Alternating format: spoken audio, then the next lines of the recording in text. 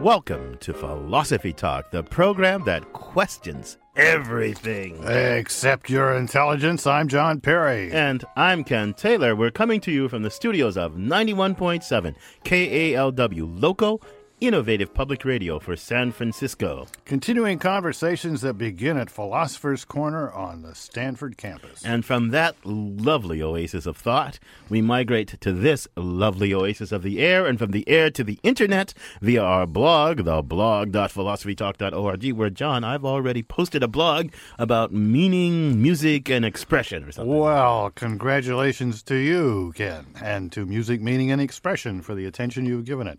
Because today, folks, you're used to us talking or bringing you information, bringing you the music of philosophy in the way that no other program ever has in the history of the world. But today we're going to talk about the philosophy of music, and Ken's going to explain that whole concept to us in a few deft words right now. I'm going to explain that whole concept. No, here's what I'm going to do. I'm going to be puzzled about music because actually, I love music. I used to play lots of music, and I still listen to tons of music, but I'm puzzled about it. There are lots of sounds in the world, lots of beautiful sounds, ugly sounds. The music is some subset of the sounds in the world, but I don't know how to pick out that subset.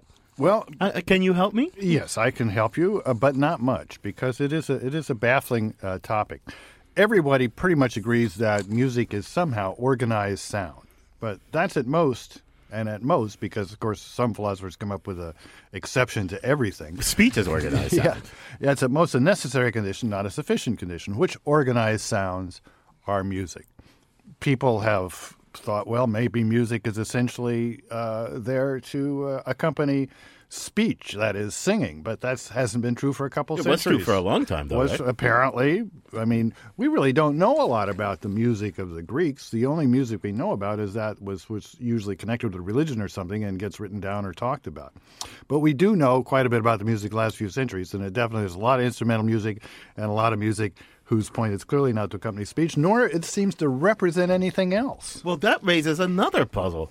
If music is mostly non-representational, how can it? Why is it moves us incredibly? It arouses such emotions in us.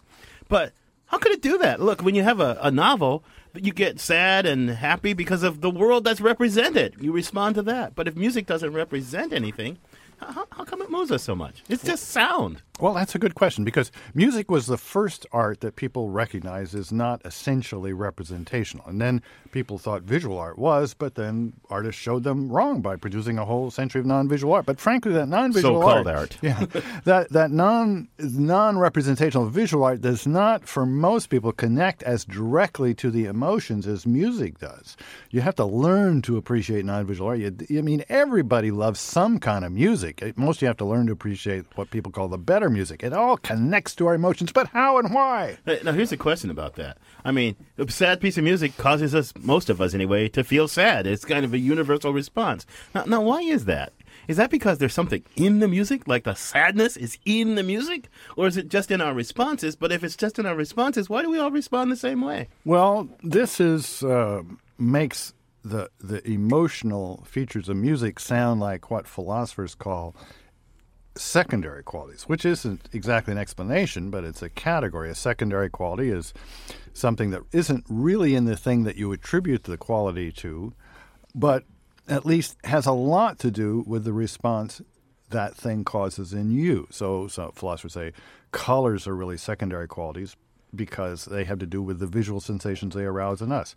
So is that the connection of music to the emotions? The emotions are like secondary qualities? I don't think so. I think that there's something inside the music, some internal musical properties that kind of demands a certain kind of emotional response. Because look, think about it. If you change the chord just a little bit, it goes from being happy to sad. If you change it from major to minor, it goes from being, upbeat to downbeat. So there's something about the music. And music is really catchy. It's infectious in its ability to do this to us. And to help us examine what happens when music just appears out of nowhere and refuses to leave you alone, we turn to Ian Scholes, the 60-second philosopher.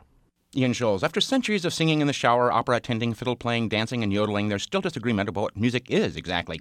As John Cage put it, there is no noise, only sound. If it's all just sound, though, why do some songs get stuck in our heads? The Germans have a name for this, of course. Ohrwurm. In English, that's earworm. James Caleris, a professor of marketing at the University of Cincinnati, popularized the term. In 2003, he wrote that 74% of earworms are songs with lyrics, followed by commercial jingles, 15%, and instrumentals at 11%. Earworm episodes last a couple of hours on average and occur frequently among 61.5% of his sample. He also discovered that women are more irritated by earworms than men are, and almost everybody has had an earworm at some time or other. Sing along if you know it. It's a small world after all. Google earworm, and you will find scores of sufferers. Among earworms mentioned are these. I want my baby. Shirley's baby back with barbecue sauce. Who let the dogs out? Not to mention, We will rock you. it's hard work getting these out of your head. Working 9 to 5. Well nigh impossible. And there are these. It's fun to stay at the YMCA. We had joy, we had fun, we had seasons in the sun. How about this head stopper?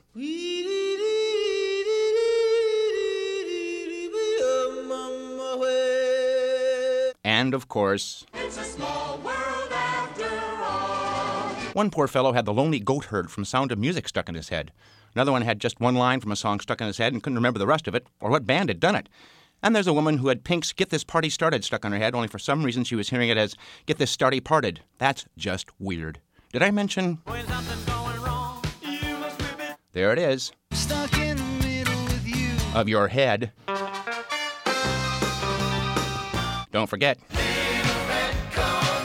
Can you remove these earworms?